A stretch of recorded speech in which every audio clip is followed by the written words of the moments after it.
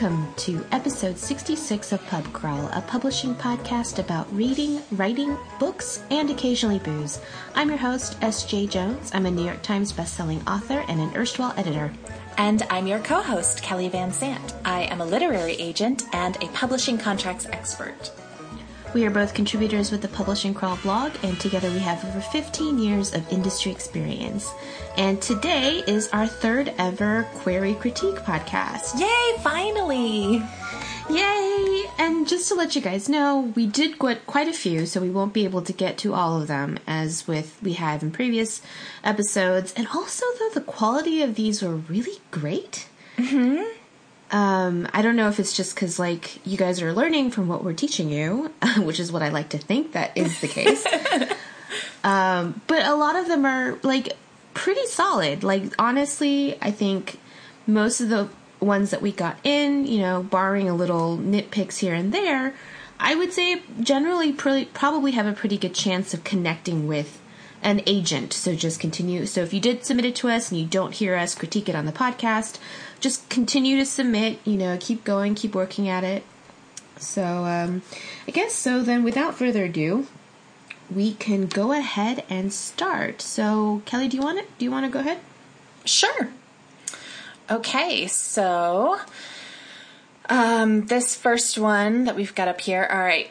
Dear Agent, thank you so much for your thoughtful and positive feedback during the recent Yarwa pitch contest. It was during this contest that you requested the full manuscript of Title, which I am attaching to this letter. I read that you're searching for strong, unique voices and compelling stories with high stakes. Title is an upper YA post-apocalyptic and reveals one girl's journey through a gritty underground world with the rebel who's come to her rescue more than once. 17-year-old Nori can't bear the light of day, and with the threat of another sun scorch, must find safety underground. Betrayed and left for dead, she's rescued by motorcycle maverick Sam Cooper, who leads her through a strange new subterranean world where life is hard, and so are the people.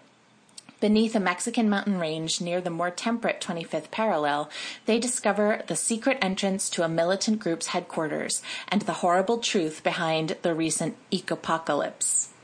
Title, complete at 81,000 words, is the first in a planned series, although it is written to stand alone. In the world of Title, Mad Max meets Gaiman's Neverwhere.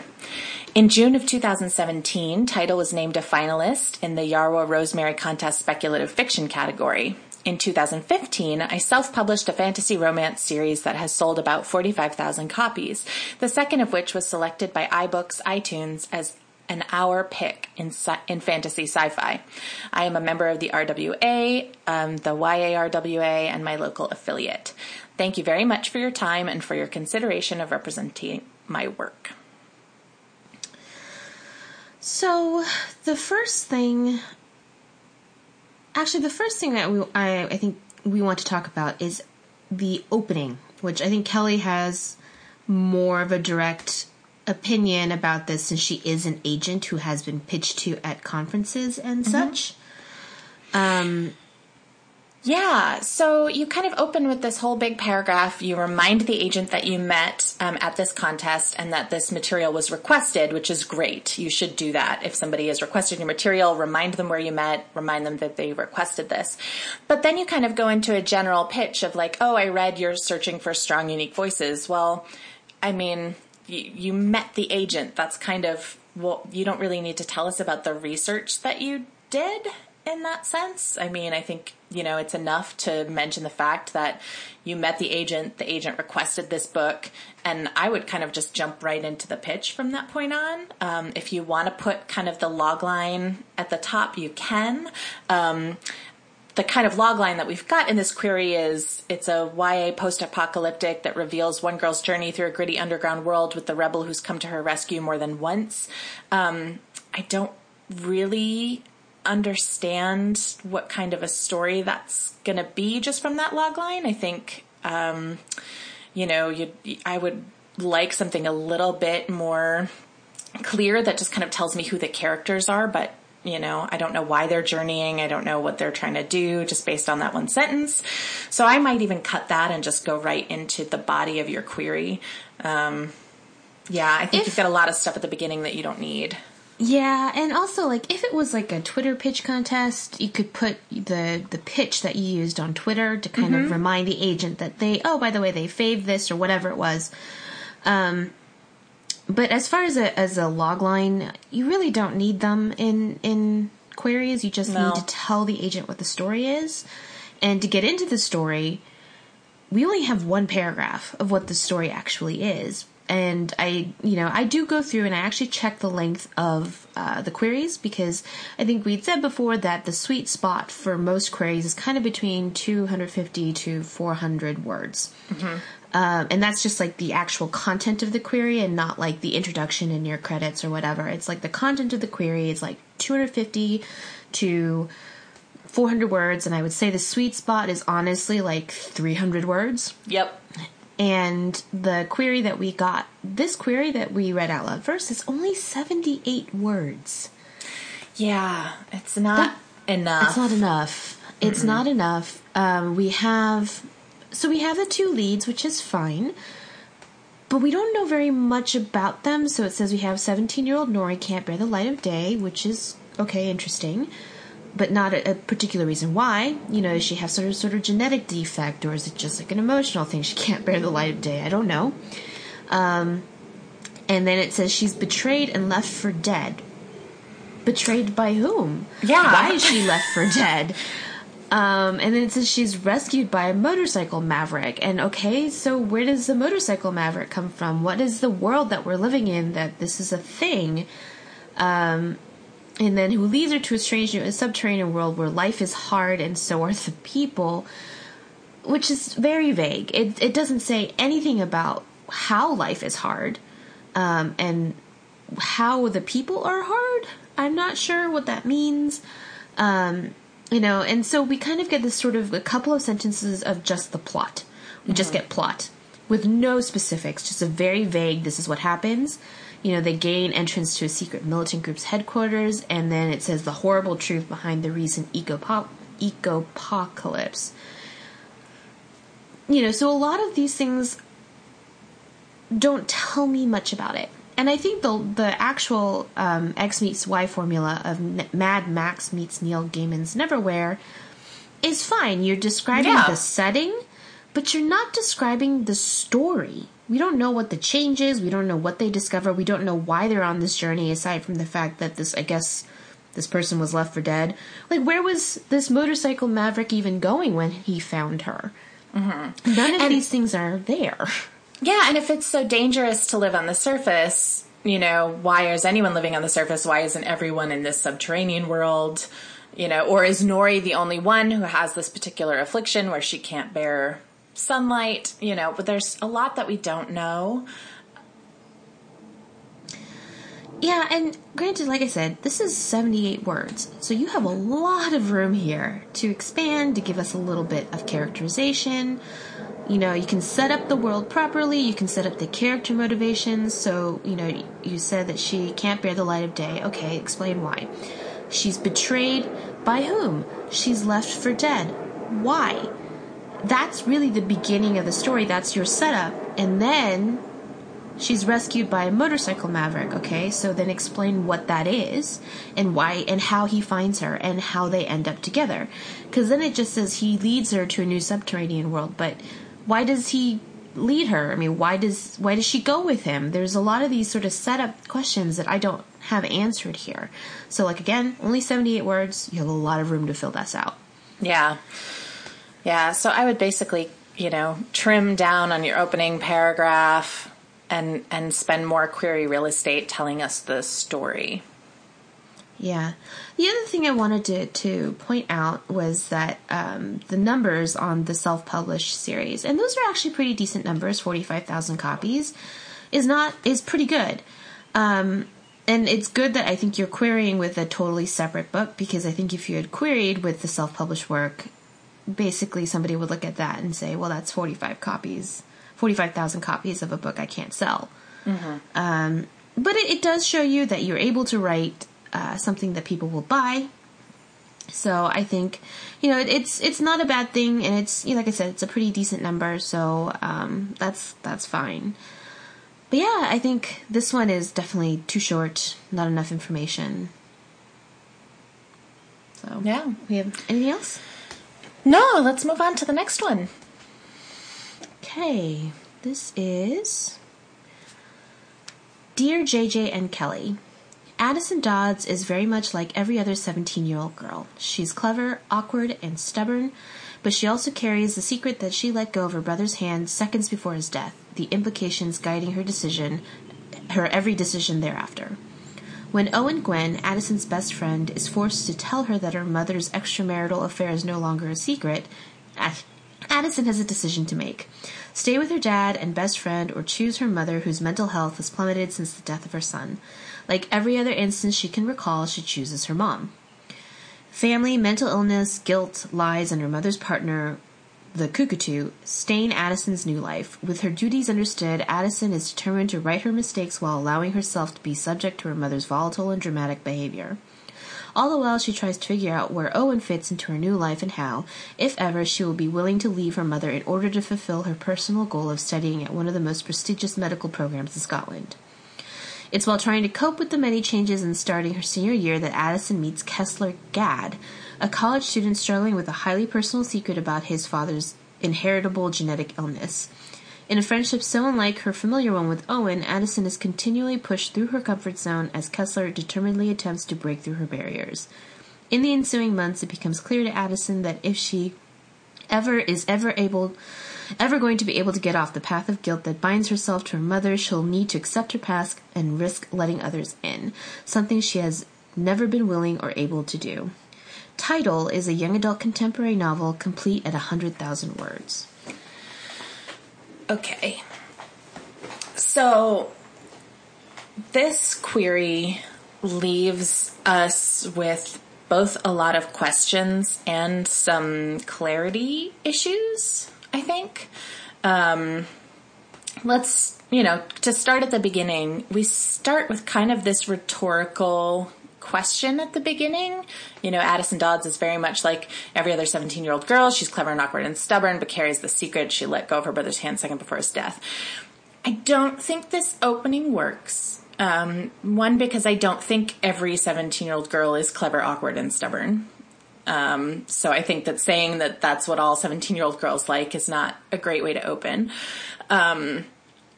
I think the interesting bit is that she let go of her brother's hand seconds before his death. That's right. Interesting. And so I would just almost start with something like that and make it straightforward, as opposed to coming at it sort of from this side angle. At 17-year-old Addison Dodds let go of her brother's hand seconds before his death. And, the implications of that have been guiding her decision, thereafter. That makes me automatically have some questions about her brother's death. How did he die? Why was she with him? We could certainly use a little bit more detail there.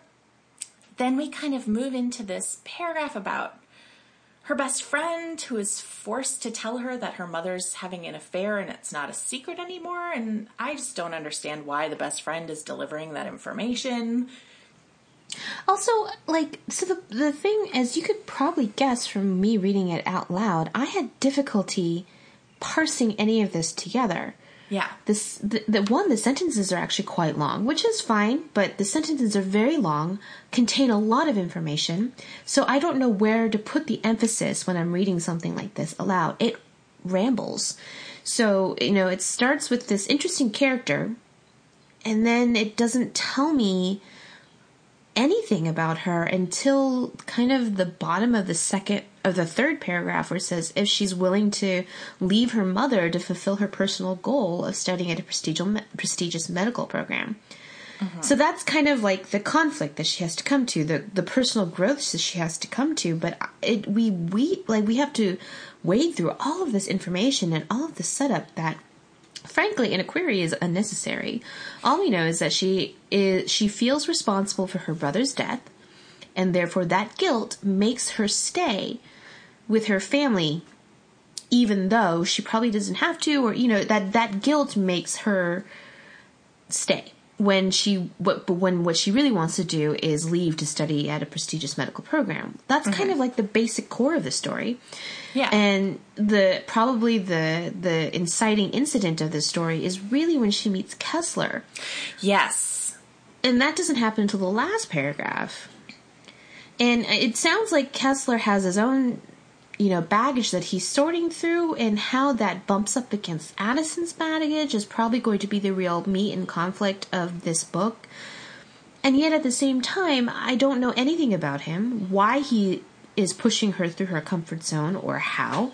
Mm-hmm. So we get a lot of rambling telling in this query.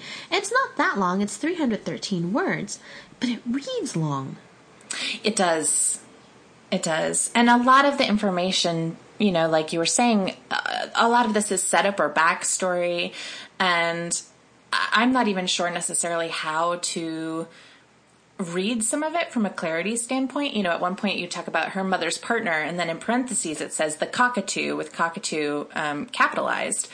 And is this an actual bird? Is this the person her mother was having an affair with? Is this his nickname? Like, it just seems like a strange bit of information that I had that just raises more questions than it answers. So, just think about the details. I think on our last query podcast, when we were talking about writing queries, we talked that details and specificity are important, but it has to be the right details.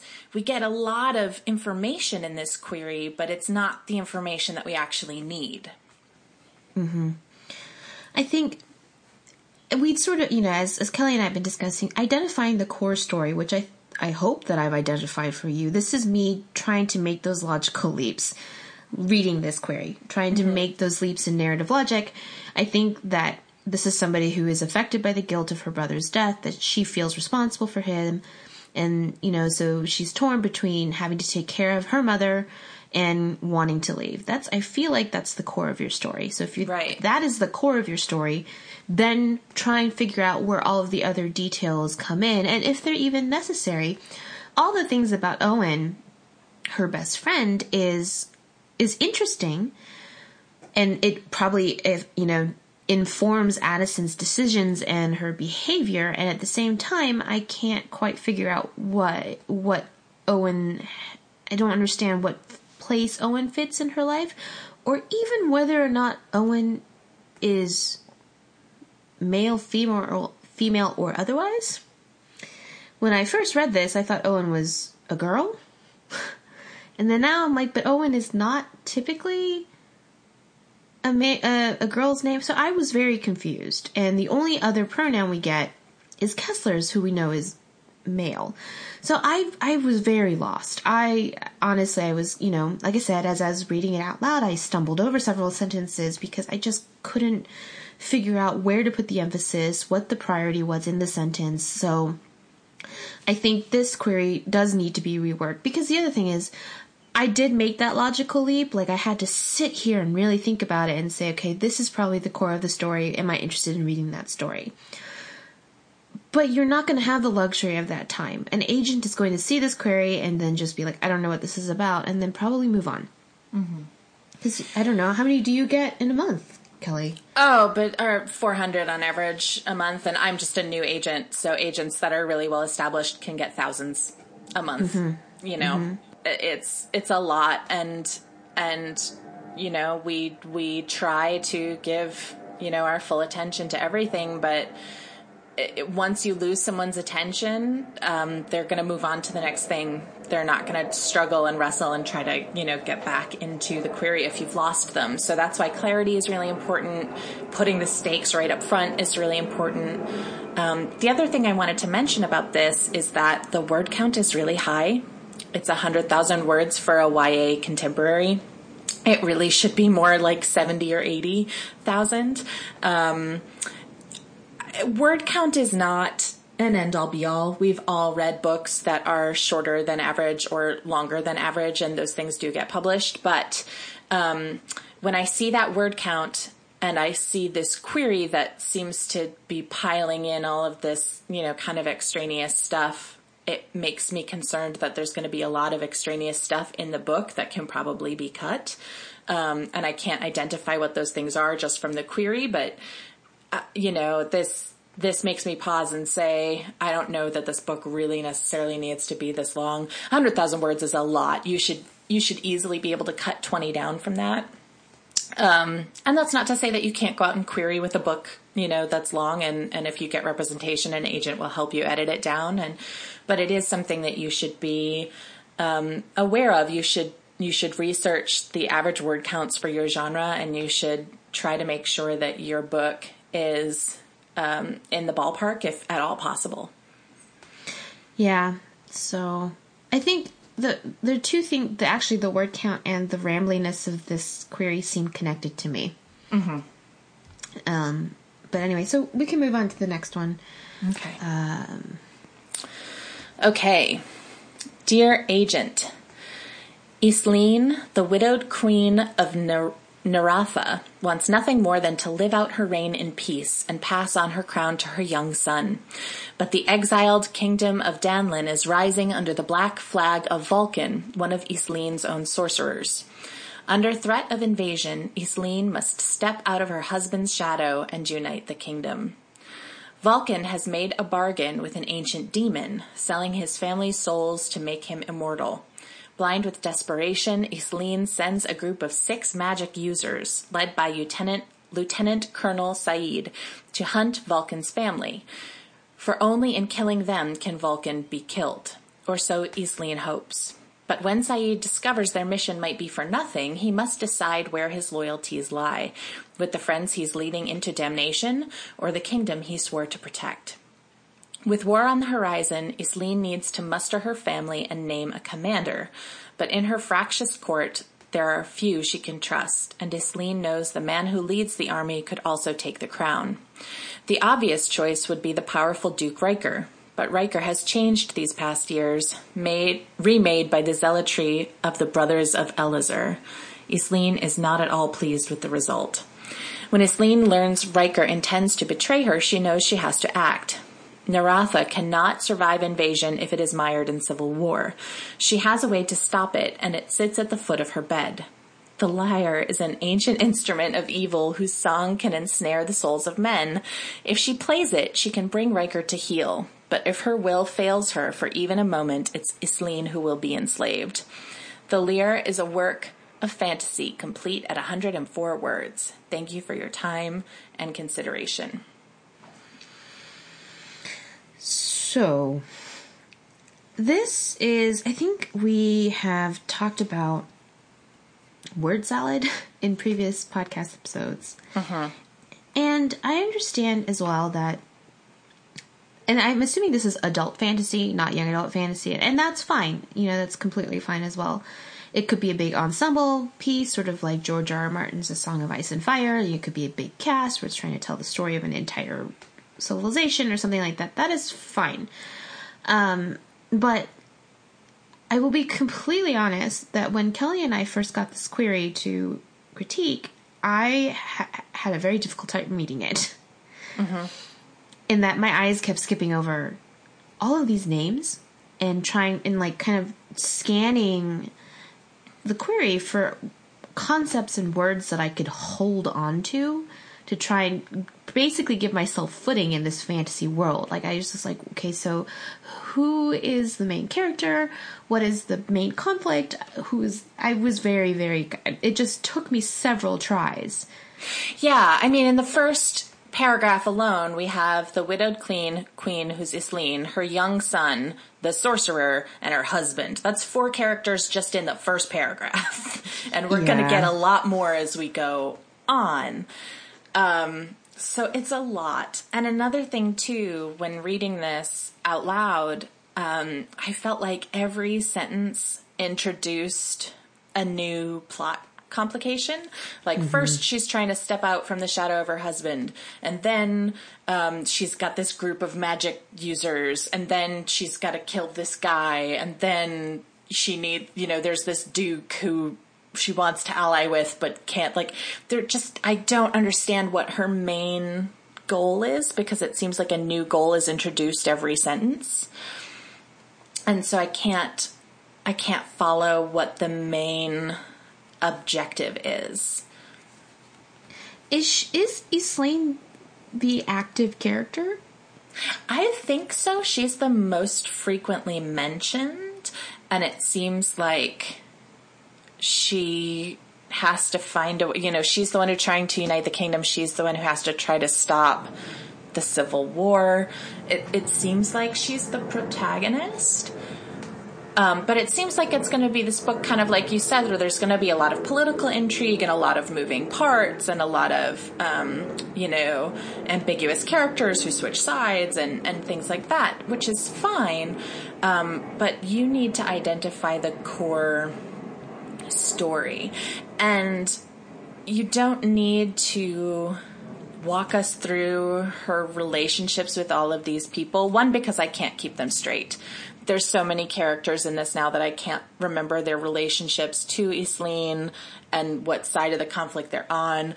You can just say something like, like that they're, Islaine doesn't know who she can trust. And, you can talk about things on a broader scale without bringing in individual characters at that point. It seems like there's two big stories here. She's trying to fend off an invasion from an evil sorcerer. Right. On one hand. And also try and keep her army commander under control with a magical artifact? Yes. I'm trying to sort of figure out why these two storylines are in the same book.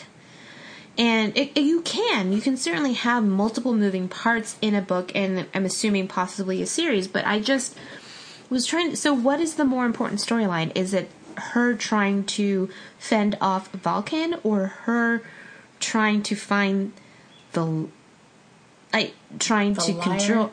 I'm so lost, and this is what I mean by like, I was trying to find something to hold on to. I was I was like, my eyes were literally slipping all over this query, trying to be like, okay, so was there something that I find familiar? Like, is there, when we talked about archetypes last week, we talked about the archetypal story is like the broadest possible narrative. And all these sort of tropes are easy handholds for us to grab onto and to sort of situate ourselves in a narrative. So it's not necessarily a bad thing. So I'm just kind of like, I don't. Yeah. And there's things too that, they're just word choices that I don't understand, that again might make sense in the book proper, but that for me, reading just on a query level, you say the exiled kingdom. I don't understand what that means. How can a kingdom be exiled? So it's like, I can understand an exiled monarch or an exiled king, but I don't understand an exiled kingdom.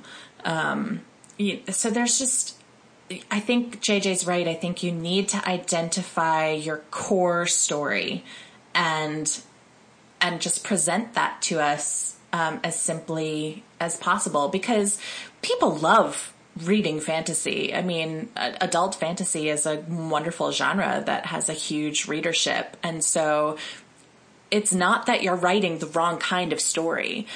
It's just that the query is so distilled and so brief. And when you read a fantasy novel, you get to build all this in. The reader will understand everything that's happening because you've built in this world building. You've built in, what this magic is and these demons and these kingdoms and their political realities in this world. And you have the space and the scope in a novel to elaborate on all those things, but you don't have that space in this query letter. And so we just have nothing to hold on to here.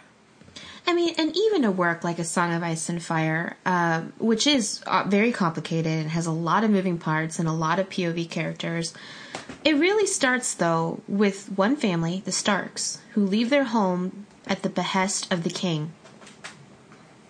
And the first book is fairly simple. actually, plot-wise. The first book is Ned is called to King's Landing by his old friend to discover what happened to the previous hand of the king. So it's, in its own way, it's kind of a murder mystery. So it's really about, and it's also really about Ned, and it's about one family. And then the end of that book, the world opens up. And of course, in a Game of Thrones, you learn about the other political forces that are acting upon the realm of Westeros. But really, it starts with Ned. He is our point of view. He's our point of entry. And we know what his point is because he's going because he feels obligated to do this for his friend. This man he that has he a grew up clear with and went purpose. to war with. Yeah, he has a clear emotional drive. And so there's a lot of things in Ned that are complicated, like, about his wife and his children and his supposed bastard and all these sorts of things. Like, there are a lot of complicated things happening, and the family dynamic is complicated. But it's really a simple story about a man who's uprooted his family and discovers something he shouldn't have, and that sets off the rest of the entire series. So identifying that core story, even though, like I said, Game of Thrones by now has a bazillion points of view. A bazillion! So if identifying that core story will help make it easier and give us a point of entry into this world. Alright, so shall we move on to the next one? Yes. For as long as she has known, Saskia has heard mythic tales of the Black Mirror and its wish-granting properties, but what she has never known was just how fragile legends truly are. When her father grows ill, Saskia's desperation to save him forces her to seek out the mirror, unknowing that the magic it possesses will trap her sister in a deep sleep.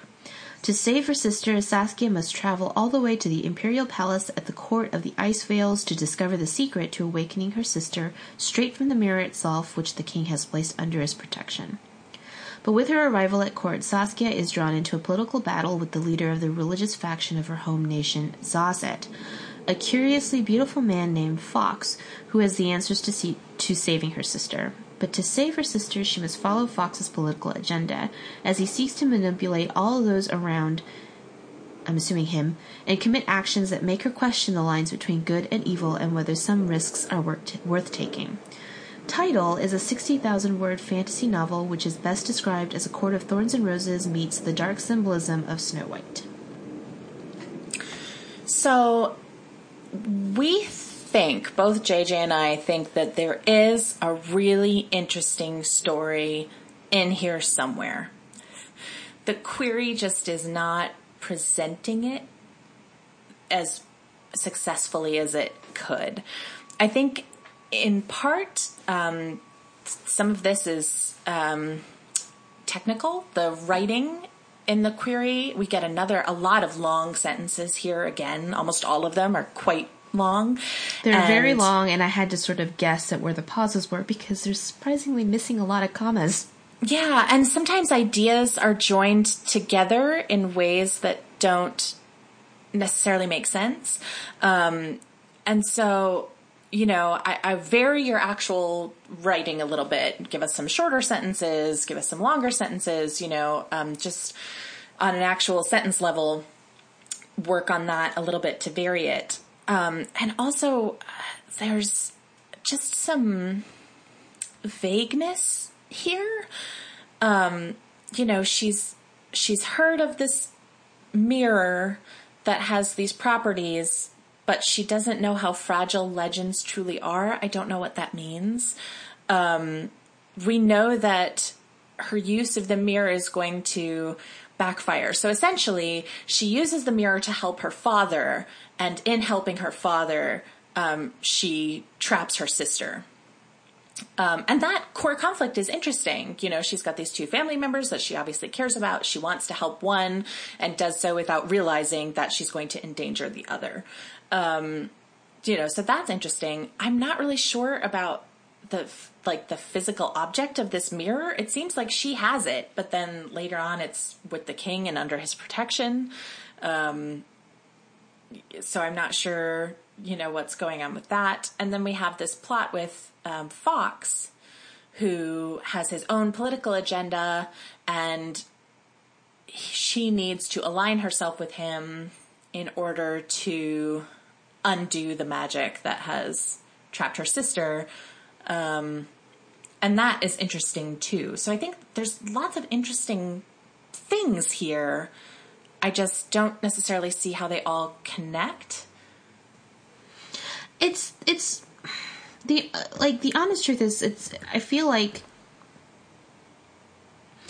the story, the beginning should be condensed, because it's just Saskia knows that this mythical thing exists, and we don't know. So we know it has wish granting properties, which is interesting. So it's kind of, so she finds this object to save her father and unknowingly traps her sister in deep sleep. So like that's fine, and I feel like that beginning can be condensed a little bit. I mean, granted, this isn't very long. It's only 214 words, but at the same time, it's too long. The beginning setup is all we need to know is that she wanted to do something to save one family member and ends up endangering another. Okay. So then to fix her mistake, she goes to the Imperial Palace. And I almost feel like that's where the story starts. Mm-hmm. She goes to the Imperial Palace to figure out how to fix her mistake, and in the process gets embroiled in this sort of good versus evil and this kind of a thing, and she gets caught up in this enigmatic person. And I feel like that's kind of where the majority of the story is, and therefore I feel like the majority of the query should probably be focused on that. Yep. It's vague. It's got details, which some good ones. It's got, it tells us who Fox is and what he's like, but we don't know why, or rather how her father grows ill. We don't know how the Black Mirror traps her sister and all those consequences. It's a lot of vagueness that I'm trying to parse through, and it's short. So you do have some time to kind of expand on this a little bit. Mm-hmm. And there are certain things about this query that make me a little bit, some of the writing itself that we think is maybe not quite there yet. The phrase, how fragile legends truly are. What does that mean? Why is that even there? We could literally just have the sentence, Saskia has heard mythic tales of the Black Mirror her entire life, of the Black Mirror and its wish-granting properties her entire life. Mm-hmm. That's it. That's all we need to know. Because we know that it grants wishes, and then we know her father grows ill, so she goes to find it. So, we don't need kind of all this extra stuff around it. So we've got good details and a lot of fluff. And there are also some phrasing that makes me a little bit questionable, kind of the phrase, unknowing that the magic it possesses will trap her sister. It, little diction things like choices like that, to me that read as errors rather than deliberate choices. But I kind of get the sense that the writer is trying to get at a fairy tale vibe in the query. Mm-hmm. Yeah. It's not really coming through for me, though. Yeah, I agree. But I think I think there is an interesting story here. This is probably a story I would love to read. I love this kind of a thing. I love sort of dark fairy tales. And the sacrifices people, heroines have to make for their family members, and coming across enigmatic figures. I love that stuff. It's my catnip, as somebody else would say. So I think there are the bones of a really great story in there, but we just need to have that assembled for us in a way that makes us want to read more. Mm-hmm. Yeah. I do think there's something here for sure. I just don't think this query delivers on what sounds like is a really great story. But I don't know. Reading this query, I think it would sound interesting. I wouldn't necessarily request pages. I might, because I always ask for the first chapter, I would scroll down and I would read, the first chapter, and depending on the writing, I would hope that this is one of those situations where the writer is just struggling to write the query, but then the actual book itself comes through. But if I didn't have a writing sample attached, I would probably pass on this just because I would be concerned about execution. Yeah. Okay, shall we move on? It's our last query. Okay, let's see. Our last query. Dear Kelly and JJ, 17-year-old Taya Warren will do anything to succeed as an apprentice healer. volunteer for extra night shifts, distill caustic cures for wayward curses, and, when the curator of the city's museum dies on her watch, cover up his murder. But concealing the murder doesn't save Tea's reputation as a healer. Instead, it leaves her on the run from the city guard. Desperate, Tea makes a deal with Lal, heir to Elspeth City's criminal underworld. Lal will fabricate evidence to clear Tea's name if Tea helps her steal the museum vault. But the museum has no intention of giving up its treasure. To break through the vault's elaborate magical defenses, Tea and Lal recruit an unlikely crew: a scholarly ex-boyfriend, a runaway mage, and the curator's wealthy protege.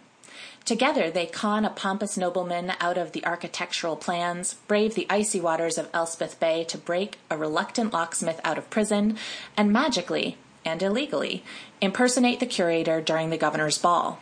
Yet, even as their capers bring them nearer to opening the vault, they must evade arrest and head off betrayal from within the crew. As the city guard circles closer and closer to the museum and the truth, Tea must choose between her career and her safety, because to fulfill her bargain with Lal and clear her name, Tea must outwit the mind-altering magic that lurks in the vault. Tidal is a standalone work of young adult fantasy with serious potential and is complete at 85,000 words. It will appeal to fans of Libba Bray's Diviners series and V.E. Schwab's Shades of Magic trilogy. Thank you. Okay, so I have one or two very mild comments, but essentially when JJ and I are done recording, I'm going to contact this author and request to see the full manuscript. Yeah, I honestly, the only comment I had on this one was, we'll read I Love Magical Heists more, please. Yeah, this has all my catnip. It's great. Great. Literally, I only have one thing, and I think, Kelly, it's the same one, which is the sentence, but concealing the murder doesn't save Tea's reputation as a healer. Yes. It's literally the only sentence that kind of doesn't make sense, but the rest of it is so great I don't care. Yep. I agree, because we don't know that her reputation is on the line in any way. We know that she's willing to succeed, but we don't, necessarily know that's because she's on thin ice or anything. And like JJ said, I don't care. I was all in right from the beginning. I think this is great. Not only is it my personal catnip, and I just love the idea of this story. JJ can tell you I love heists. Mm-hmm. I love heist movies. I love heist books. I'm all in. I love it.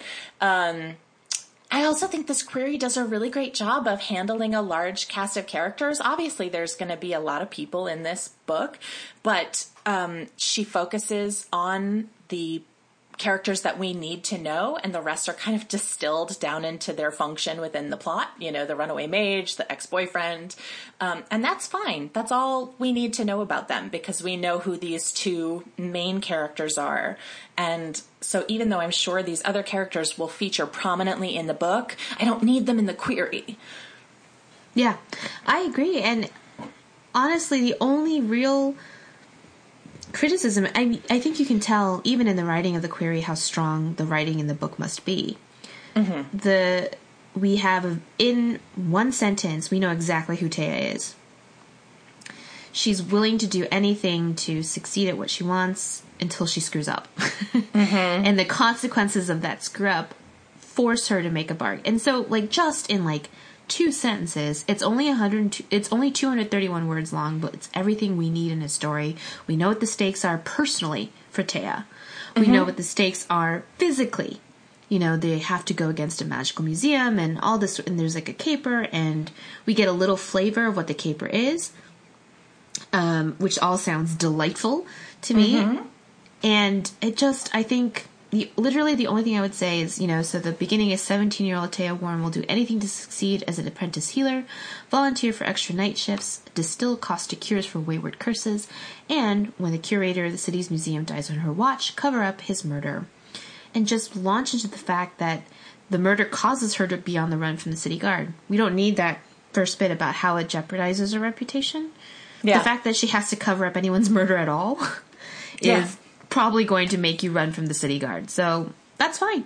And aside from that, I look forward to seeing this one on the shelves because it sounds great. Yeah. I'm not kidding. I really am going to email this author and be like, hi, technically you didn't submit to me, but I would like you to. Yeah, this is great. And we always like to end on a high note. But I do think, too, I think this is more than just one individual query being successful. I think this is really one that people can learn from because it juggles a lot of information. Mm-hmm. There's clearly a complicated plot at play here. There's clearly a large cast of characters. But this was clear, it was well communicated. I understood everything that was going on. I never felt lost. I never felt like I wasn't grounded. So we get a lot of information, but it's communicated really well. All right. So well, thank you guys for submitting. We did get quite a few, and I honestly do want to stress to y'all that the quality of the queries that we have been receiving have been pretty good. And although we were critical about a couple of these, honestly, this is worlds better than a lot of the stuff that we have seen before. And I'm sure worlds better than a lot of the stuff Kelly sees in her inbox. So I wouldn't worry, just, taking some of the advice that we've given about clarifying the storyline, finding the right details. Hopefully you guys can sharpen these all up and you can send them out, and I wish you all the best in your success rate. So absolutely. All right. Shall we move on to our next segments? Let's. So what are you working on? I am just working on work. Catching up, still behind on all my queries and everything like that. I haven't really started anything new, so that's same old, same old. What about you? I turned in book 2. Yay! It is a hot mess. That's okay, though. It's all right. It's done. It's in. And all now you get to fix it. I know. All I did basically was repeat to myself, I can fix it later. I can fix it later. I can fix it later. I can fix it later. Basically, I sent my editor basically 70,000 words, apologizing for how terrible the 70,000 words, and then wrote up a synopsis of the ending of the book because I was too embarrassed to show her the writing that was in the ending of the book. And I was like, I'm just going to work on making the last bit of it not terrible to read. But this is the story. And, and that's really the whole point of the first draft anyway, is to get the story down. Oh, yeah. So I think I have the story, and I think I also know what I need to fix in it, even before my editor gets back to me. But because I literally hit send on this manuscript yesterday, I already know what I need to fix. And part of the problem for me as well writing this draft was resisting the urge to go back and fix it before moving forward. And I was at the point, too, where I was like, there's no point in fixing the beginning now. So just go all the way to the end, turn in this terrible Frankenstein hot mess of a book to my editor, and then fix it later. And now that I know what the story is, I have a much better idea of how to write it properly.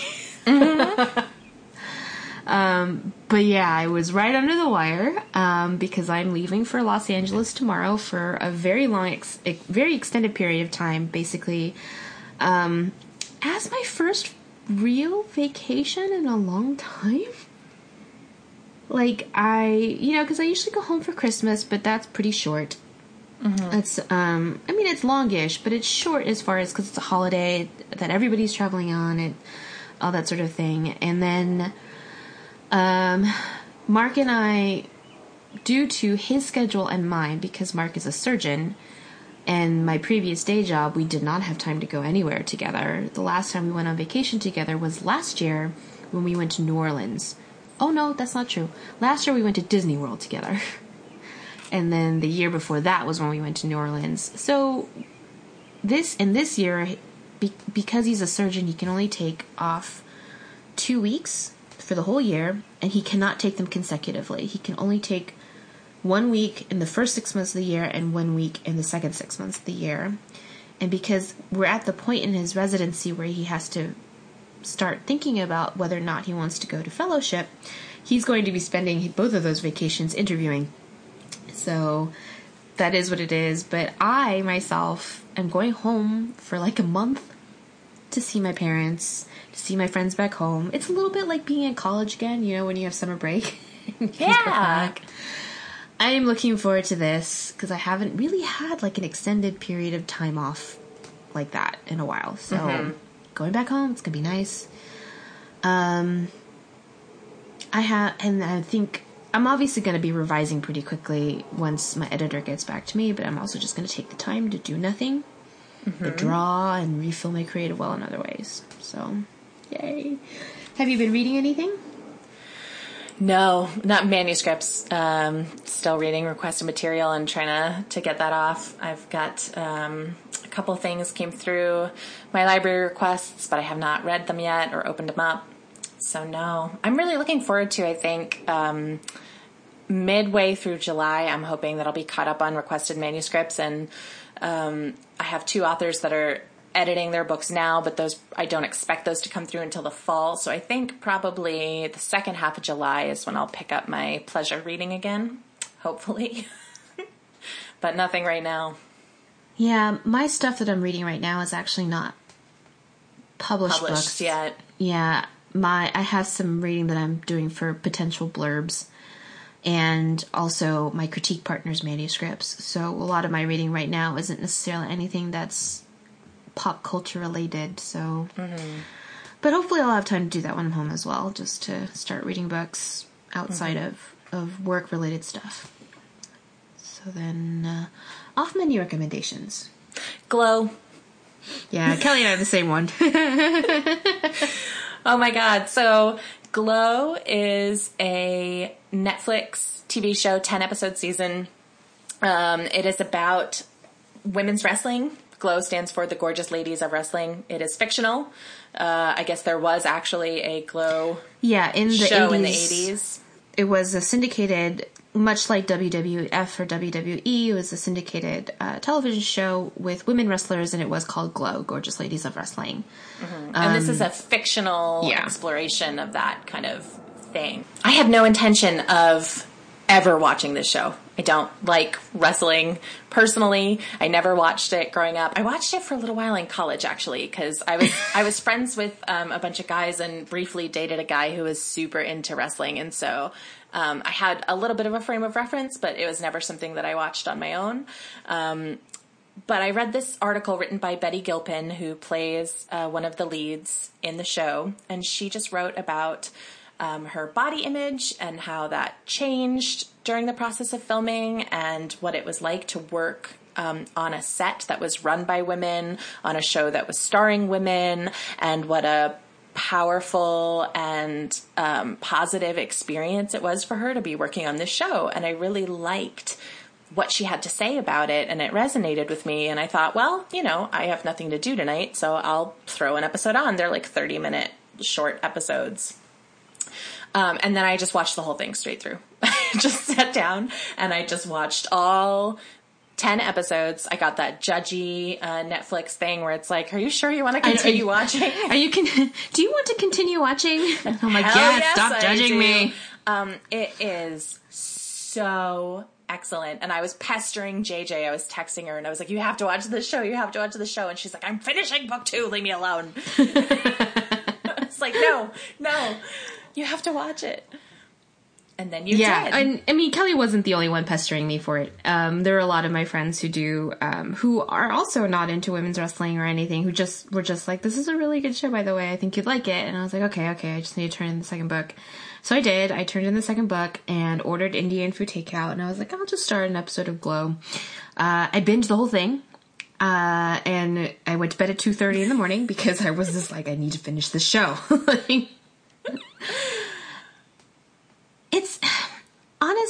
It's not like one of those like extremely plot driven shows. It's not, one of those things where it's not like Lost where I felt like I had to continually watch because I needed to know what on earth was going on. It's not like that. The show is really good at building relationships between all of the characters. I like all of the characters. Everybody. I found them extremely, I like them. And they're not likable necessarily. No. Like the main character, Alison Brie, played by Alison Brie. Her name is Ruth Wilder, and she is kind of just the worst. Deeply unlikable person.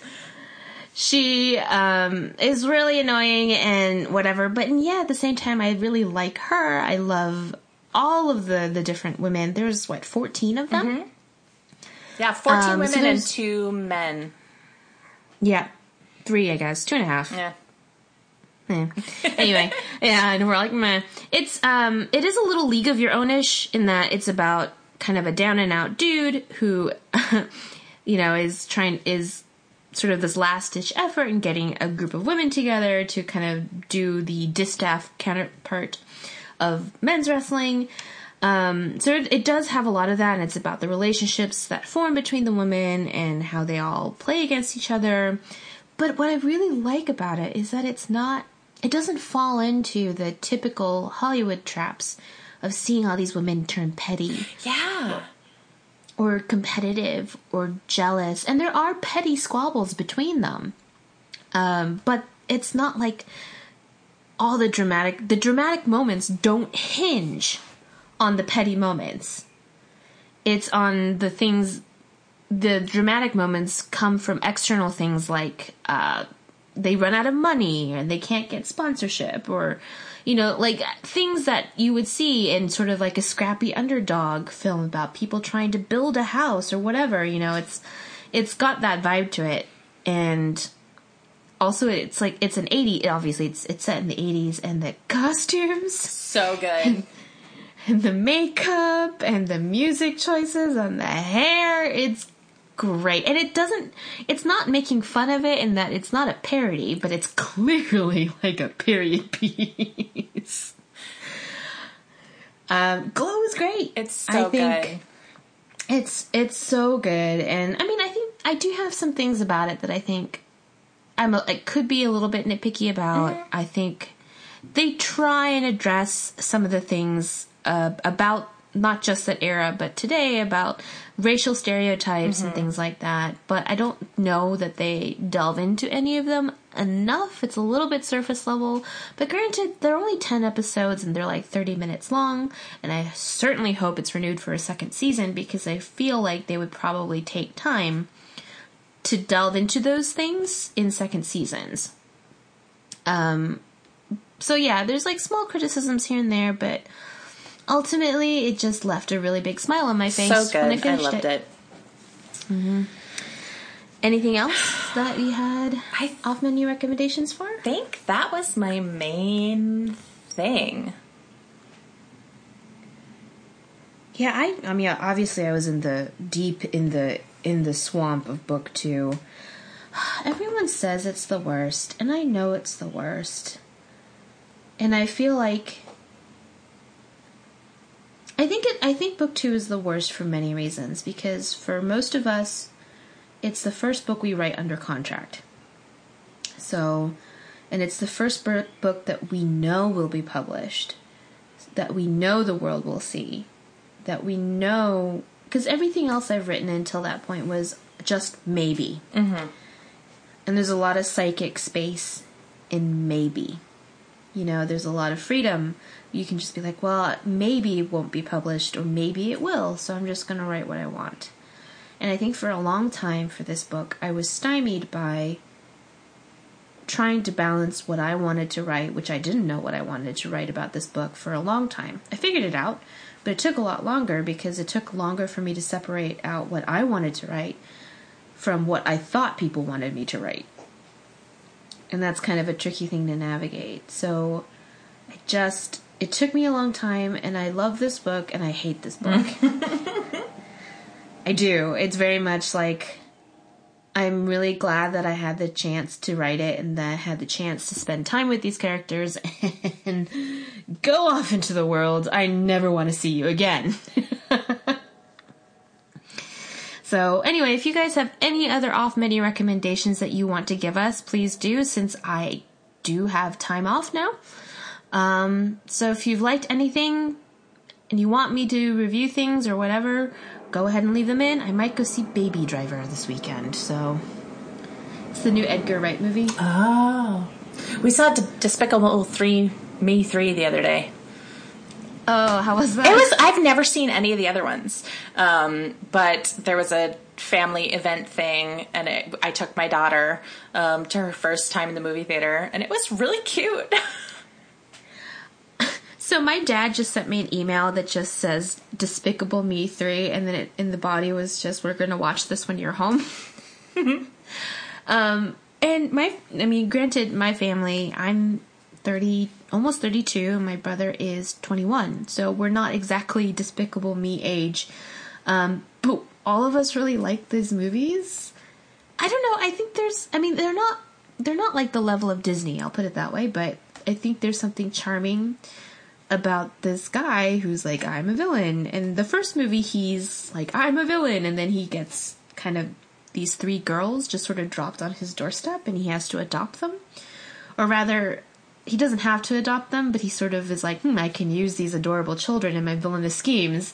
And then over the course of it, they develop into a family. And it is very adorable. So we just kind of were like, oh, that's cute. And then every time it's on TV, we always watch together. So my dad's like, we're going to go see this when we're home. Okay, Dad. That is all for this week. Next week, we'll be continuing our Summer of Archetypes series by discussing the Chosen One archetype. So, as always, if you want more, please subscribe via iTunes, Stitcher, Podcast Pickle, or your podcast provider of choice. Also, if you like us, please rate and review when you get a chance, as it helps other listeners find the podcast. If you want more pub crawl goodness, you can go to our website, publishingcrawl.com, where we have many more posts and articles about various aspects of reading, writing, and the publishing industry. You can also follow us on Twitter at PubCrawlBlog, as well as on Tumblr, Facebook, and Instagram at Publishing Crawl. You can follow me, JJ, at SJJones, that's SJAEJONES, on Twitter, or my website, sjjones.com. And you can follow me, Kelly, at Bookish Chick on Twitter or Instagram, or my website, penandparsley.com. Our theme music is Quirky Dog by Kevin MacLeod, and our logo is designed by Aaron Bowman, author of Retribution Rails, forthcoming November 7th.